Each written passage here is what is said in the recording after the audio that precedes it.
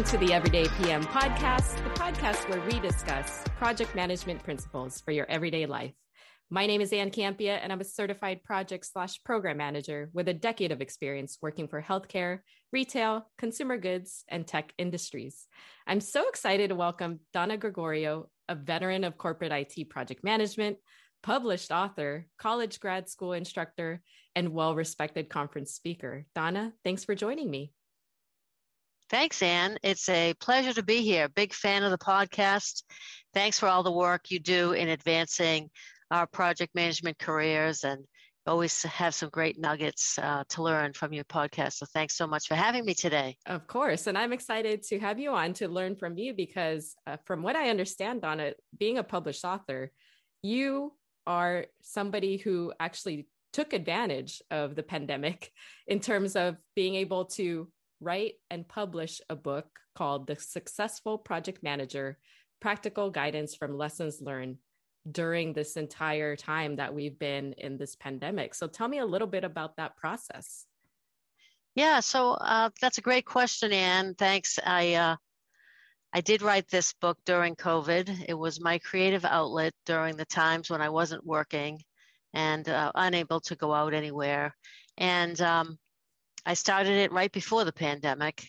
I had an idea that it would be a great thing to give back to the IT and project management community by telling my stories. And I had been a college graduate school instructor, as you mentioned, and I always found that my students' interest really peaked when I told my stories, when I actually described challenges that I was facing as a project manager, and how I use tools, these tools that we were learning in the classroom environment. When I explained how I use them and how they helped me, and how if I hadn't used them, I would have had these dramatic problems happen to me, like my project might have been canceled, or my project was being delayed, or I wasn't getting what I needed from my stakeholders. So when I actually told those stories, my students were the most interested. And I thought, well, why don't I write them down and really document all of this in a book that I could share with others. So that's really was my COVID project, and it took a lot longer than I thought. I think the key issue for me was really focusing the message that I wanted to convey. The project management genre, as you know, is so full of things to learn about. There are so many tools and so many processes. There's agile, there's waterfall, there's soft skills. There's so much to talk about. There's decision making, there's reporting techniques and schedules and budgets and workflows, and there's so much involved.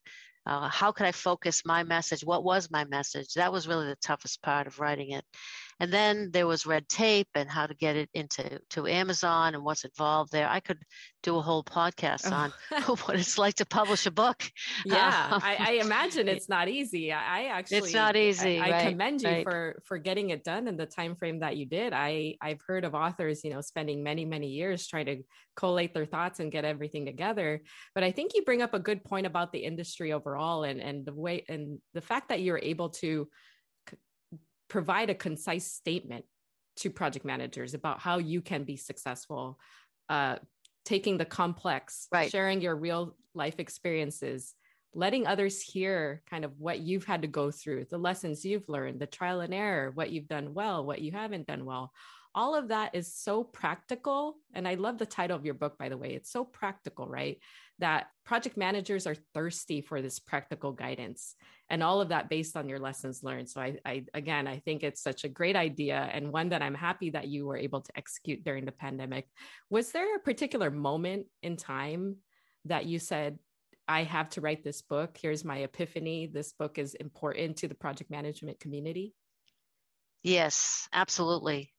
So I am a department head of about 35 IT project managers and business analysts and data analysts. And what I found over my 3+ decades of experience in this field is that a lot of people like to think that they know how to manage a project, especially the technical engineers who have been trained in network engineering, or they're really, really smart when it comes to aeronautics or military expertise, radar, or healthcare. Those are all the domains that my company works in, and some others. But a lot of these people don't know the first thing about project management. And they think that if they can just schedule meetings and take notes and put together a schedule that people can look at, and maybe send an email or two to the stakeholders, that they're doing the job of a project manager. And that's so not what it is, as you I'm know. grinning. You can see me grinning because Right. I'm agreeing with you here. Go ahead. Right. So in fact, I did have some, what I would consider project coordinators, who were really just doing that, really doing the bare minimum. So I came in and transformed the organization from a set of project coordinators to a set of real project managers. Amazing. And there was an incident that happened. There was a project management office stood up outside of my organization. About 6 project managers. They were on the project for 6 months. They were intended to be an umbrella organization for a set of projects that were taking place. And when the budgeting came along and there was overspending and it was time to cut people, there was a decision made to cut all of those project managers. And I write about this story in the book. The interesting part about that is they started out being driving the projects and partnering with each of the project members and defining metrics and helping the projects make progress. But as the time went on, they ended up just really being reporters and basically just reporting status to the executive stakeholders. Right. That's all they did. And they reached out and they asked for updates. They kept the Microsoft project schedule, and there were 6 of them, and that's really all they did. And that wasn't adequate. That wasn't good enough. They were replaceable. They weren't relevant. You need to really, as a project manager, you need to be irreplaceable. You need to be the person on the project that knows what's going on, maybe not to the depth of everyone, but you need to at least understand who's working on what the schedule is. You need to know what your work breakdown structure is. You need to know who's involved. There's so much you need to be aware of. And if you don't have that knowledge and you're not as involved as you are and really driving the project forward, then that's when you become replaceable and not someone who's significant to the project's success. So that's really what my message is in the book. And that's every example tries to tie back to that message. The reason the project is being delayed is because you're not driving the project. The reason the project was canceled is because you forgot to ask the right questions. So you need to make sure you're doing these things to make sure you stay the most important person on the project. You know, you define successful, and I'm doing quotes right now. You define successful project manager so well. I've never heard it defined in that way. And so I appreciate that definition of make sure that you are the most valuable person on the team, that if something happens, people come to you, that if there's an issue that the team can overcome, or there's a question about the parameters of the scope, you are that go-to person. I love that. Don't be replaceable, be irreplaceable. That's fantastic, Donna. Who you talk about it a little bit, you touch on it a little bit, but who is the successful project manager really geared towards? So you told us about, the epiphany you've had teaching at college graduate level, the students, and they loved hearing your stories, but who were you really thinking about when you were writing the book? Yeah. So when you write a book, you're supposed to, what I've read is you're supposed to have some person in mind, and who are you talking to? Because no one really cares about me in my experience. What they care about is how can they do better because of what I've taught them. So when someone picks up a book, they're not interested in reading about my career. They want to read about things so that I'm going to invest time to read this book to better myself. And so who is it that I'm really trying to better? And it really is from anyone who's trying to improve their project management skills, be it a student or an expert. But I really did try to focus on a particular student that I had in mind who was a real go-getter Yeah. and who actually was already a project manager, but it was trying to get his master's degree in project management. Yeah. And so he was taking my class, and that is the person that I had in mind for this particular book, and really suggesting and encouraging and focusing the conversation around that need to be a self-starter and to know what the next steps are. And if you don't know what the next steps are, look into that arsenal of tools that you have. Mm-hmm. Yes, we learned about 75 of the PMP's tools. Do we really need to know about 75 of them? No, there's probably a half dozen that I use all the time, and that I couldn't live without. I couldn't succeed in a project without these six tools. And that's where I really focus my energy. And the school that I taught, they actually laid down the curriculum and made sure that all project managers need to know how to use Microsoft Project, for example. That was a key part of my class. And we use it where I work, so that was fine. That's one of my favorite tools, so it definitely meshed with what I wanted to teach. One of the other tools they taught was earned value management, which I don't really use earned value. That's not one of my favorites. I understand the value of it, and I taught it, so I know what it is.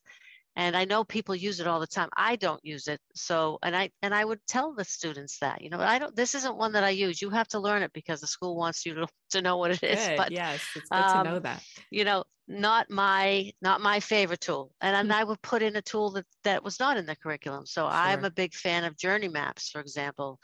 The ability to describe your system from the user's standpoint, and what is the benefit that they will receive, what is the outcome they expect to get, and what is the value of this project. We're investing this money to develop this activity. What's the benefit from the user standpoint? And I love that as a tool. I use it all the time. I actually, on the project I'm on right now, we have this one big journey map that describes the whole end-to-end project. And that slide is in everyone's presentation deck to the executive level on down to the doers, so to speak. And everyone can grasp it because it is written from that standpoint. So that's not in my curriculum, but it's in my agenda. It's in my syllabus because it's something I love to use. And I think I have a passion about things, and I have a confidence that I've used it so many times and have found it so useful. So I convinced my students, this is important for you to understand how to use. Work breakdown structure is another one of those. That was in my curriculum, and that is definitely one that I use all the time. Absolutely. I think it was one of my favorites, is that work breakdown structure. So I was a big fan of that, and my whole final project was based around work breakdown structure. So yeah, I mean, I had that ability in teaching. And when you're a teacher, you get really good at what you're teaching, right? Because you have to explain it so well. Over and over again. So then when I go back into the office and I'm doing a work breakdown structure, no, that's not how you do it. You do it this is how you do it, because I know how to do it because I've taught it so many times. I'm sad that I did not get to take one of Donna's courses. I think you would have been such a great teacher, and that's really what project managers need, right? Is somebody to weed through all of the theory and kind of all of the fluff of the PMBOK and the what however many principles you said we learn, but it's somebody to kind of wade through that and say, hey, in my many years of experience doing this role, here are the 6 things that I actually use day in and day out, and tried and true have been my go-to tools. So your book, and you talked about a lot of them, your book discusses many of these different tools that you have found practical for your own use, right? So schedule, budget, absolutely. Journey maps. Seeing how the PM industry has evolved, where we have hybrid approaches and you have your tech PMs and non-tech PMs, it's evolving so much. Is there a tool you would have wanted to introduce into your toolbox that you didn't have a chance to in the first version of your book? So that I would say the number one, I keep saying my favorite, my favorite, my favorite. Sorry. Um, and I actually did originally not have this in my book, and I added it, and that is scope management. So that Okay. I've been criticized in the past that I'm really I have a great relationship with my customers, right? And I work really well with them, and I want to make them happy. And the good, that's good, right? The bad side is that I don't say no very often. And so when they say they want this new feature and this new feature, I say, oh yeah, we can do that. Yeah, that'd be great. Oh yeah, yeah, yeah. And then in the end, I'm suffering because I'm over my schedule, I'm over my budget, and I get in trouble with my management. And Right. so I've been criticized for a lot of years. Is you're too nice to your Mm. customers Okay. because the end result is scope creep. So that was originally not in my book, but through one of my edit cycles, I recognized that I needed to put a whole section in about scope management. So those of you who read my book, you'll see that scope section was was a last minute add in, and talking about the ways that you can avoid scope creep. And it's again, on the project I'm on right now, we're experiencing scope creep in a big way, and it's always a frustration, but you need to negotiate that scope creep. Yeah. So if we learn something new and we want to add something new, we need to take something out. It's just like when you buy clothes at the store, right?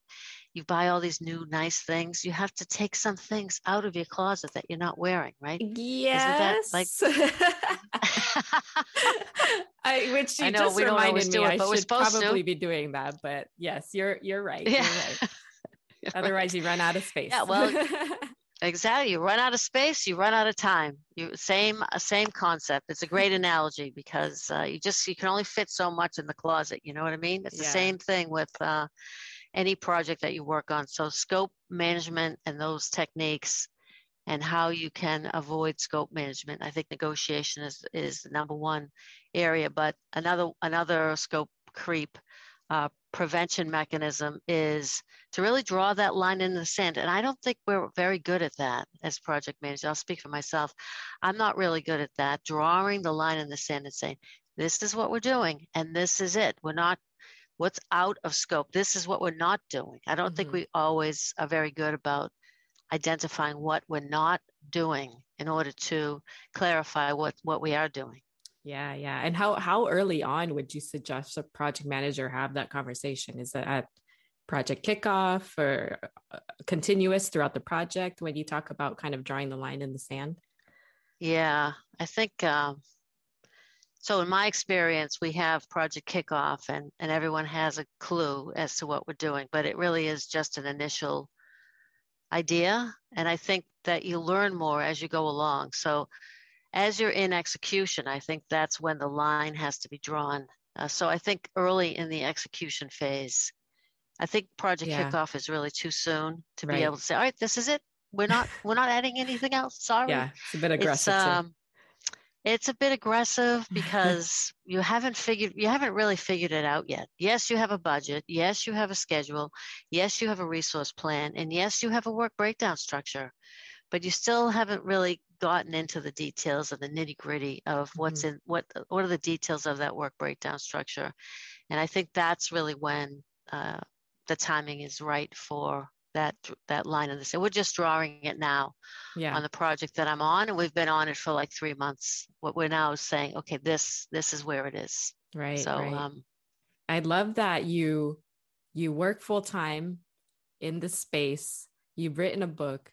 You teach to college graduate students. It's just so Donna, your wealth of knowledge is just so well rounded in terms of the impact that you're making, not just with the successful project manager practical guidance from lessons learned, but all of the things you're doing outside of having written a book in the pandemic. I just have to keep going back to that because Donna, you wrote a book in the pandemic. That's amazing. What impact do you hope? I think you did touch on this, but what impact do you hope the book will have not only on your readers, but on your career and really the future of the project management industry? Well, it's a great question, Anne, and I think we all have a story to tell. And that's really was some of the motivation for writing the book as well. I had a colleague who wrote a book, not about project management. He wrote about something else, completely different. But when he published the book back in, I think, 2018 or 17, he had a session with a bunch of people, including myself, and he said, why would you want to write a book? Maybe you would want to write a book. And I would encourage all of your folks in the audience, all of your fans of the pod, to really think about it and for yourselves, because we all have a story to tell. And it is relatively straightforward to publish a book. I mean, you don't need a publisher. You can just self-publish your own book on Amazon. Amazing. And I do think that the impact of my book on my career. So I'm starting to branch out in the genre. I've got a couple of conference proposals that are being accepted right now. So I've got some, now that we're able to maybe go to conferences. I'm doing one virtually soon, but next year there's some scheduled to be in person. Hopefully that will happen. So I'm looking forward to being able to do that and to talk about the business. So God knows there's just so much to know about project management. And I think the problem with it is there's so much to know. To really boil it down to, like you said earlier, and what are the 6 tools? What are the 5 techniques? What are the soft skills you really need? What is it, agile versus waterfall? What does a project manager do in those scenarios? And what should be the role, and how should it be defined? And what about portfolio management and program management? And we have that going on where I work. And how do you do change management within the organization, and risk management? All those facets of what's involved in running projects. I had a meeting earlier today with someone about doing a podcast with them about CFOs. Now, you would think a CFO doesn't really worry about project management, but in fact, they're doing projects too. Yes, whether it be putting in new financial systems and implementing those, or whether it be, running an activity to consider buying a company or selling the company to another company, things like that. Those are all projects. So we're all project managers in some way. Absolutely. So yeah, it does translate. That's for sure. Yeah. And thanks for bringing it back to, the fact that, yes, we are project managers in our professional and our personal lives. So I imagine that the successful project manager, the book you've written, is also applicable whether you hold the title project manager or not. So I definitely encourage everybody, not just project managers, to take a look to read the book, because even the tools and the things that Donna describes in the book can, I'm sure, be applied to things that you're doing in your everyday life, whether it's planning a vacation or whatever that may be. But definitely, I think it's the scope is not a narrow one in terms of the audience for this book. So, Donna, do you have any aspirations to write another book, or maybe refresh this book in a few years? Because as you said, the industry continues to grow. Things are changing all the time. What are you thinking in terms of what's next in terms of the successful project manager of the book? Well, and I think that there's more stories to tell. It seems like every week I'm itemizing a new story. Yeah. And I have thought about another compilation of stories and another set of ideas. The way that the book is written, it's by project phase. So as you know, you've got this initiation phase where you're planning your project, and I tell a story where we've had challenges in that phase. And then you're executing the project, and I tell a story about where we've had challenges in that phase, et cetera. And then even wrapping up the project and concluding the project with lessons learned and whatnot. And I tell a story about where we've had challenges there. Right. And some of them are pretty eye-opening, and some of them are maybe not as eye-opening, but I think in all cases they resonate with the audience. It's just imagine the stress that you could be in if you were in this situation. imagine the decisions you had to make, and it Mm-hmm. was all on your shoulders. And you're running a team, you're executing, and all this team is relying on you to tell them what to do next and what direction to head in, and how much pressure you're under. Yeah. Imagine that. Like, that's the way these stories are written, because it's true. It's Yeah. really the Yeah. situation that I'm in, right? I mean, I'm not making any of this up, guys. You all know. I mean, again, the pod, I know the audience of the pod all knows that this is what real life is. And It's very relatable. Absolutely. right, depending on the project that you're on, you experience it in different degrees, I think, for sure.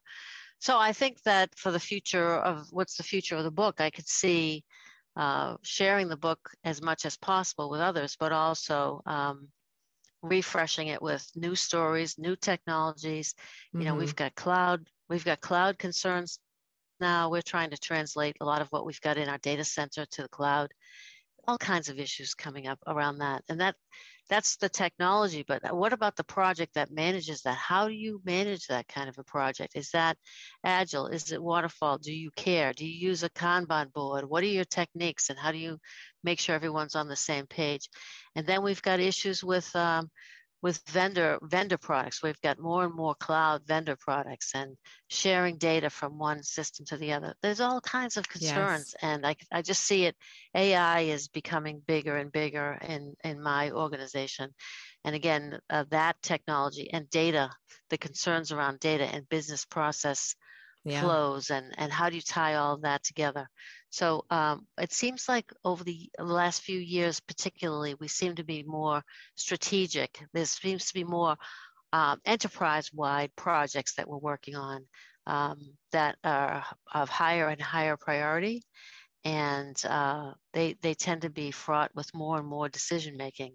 And Yeah. the one thing I learned from my PMP test was, when I took it many years ago, was make believe your manager is on vacation and you have to make all the decisions. So you can't always check with your boss and say, "What should I do? I'm not sure what I should do. What do you think?"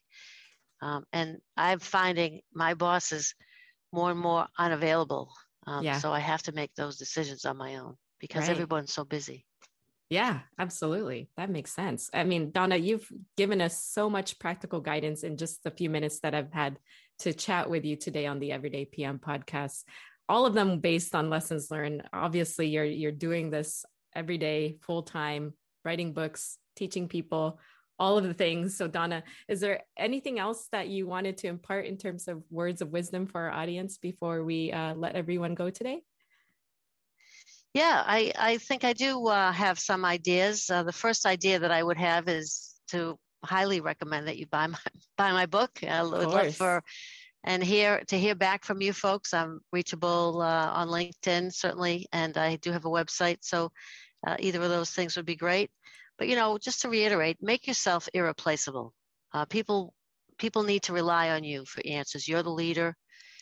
You're in charge, and you're delegating, and you're a decision maker. And get trained in as many tools as you can if you haven't already been trained in some of the tools we mentioned, but there's plenty of others. And try to look back at that arsenal of tools when you run into a challenge.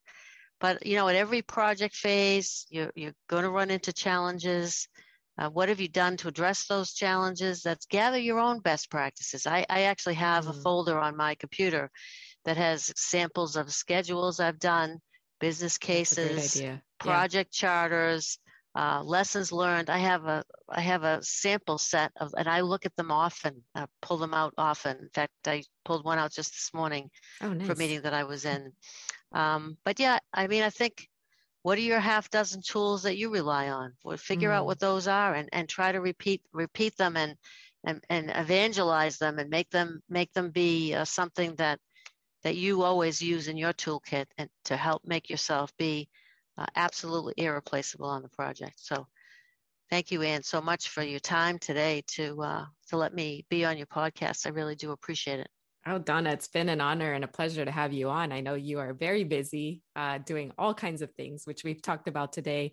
Donna, that will do it for you and I in this installment of the Everyday PM podcast. Everyone, make sure you go get Donna's book. I will make sure there's a link to it in the posting of this podcast.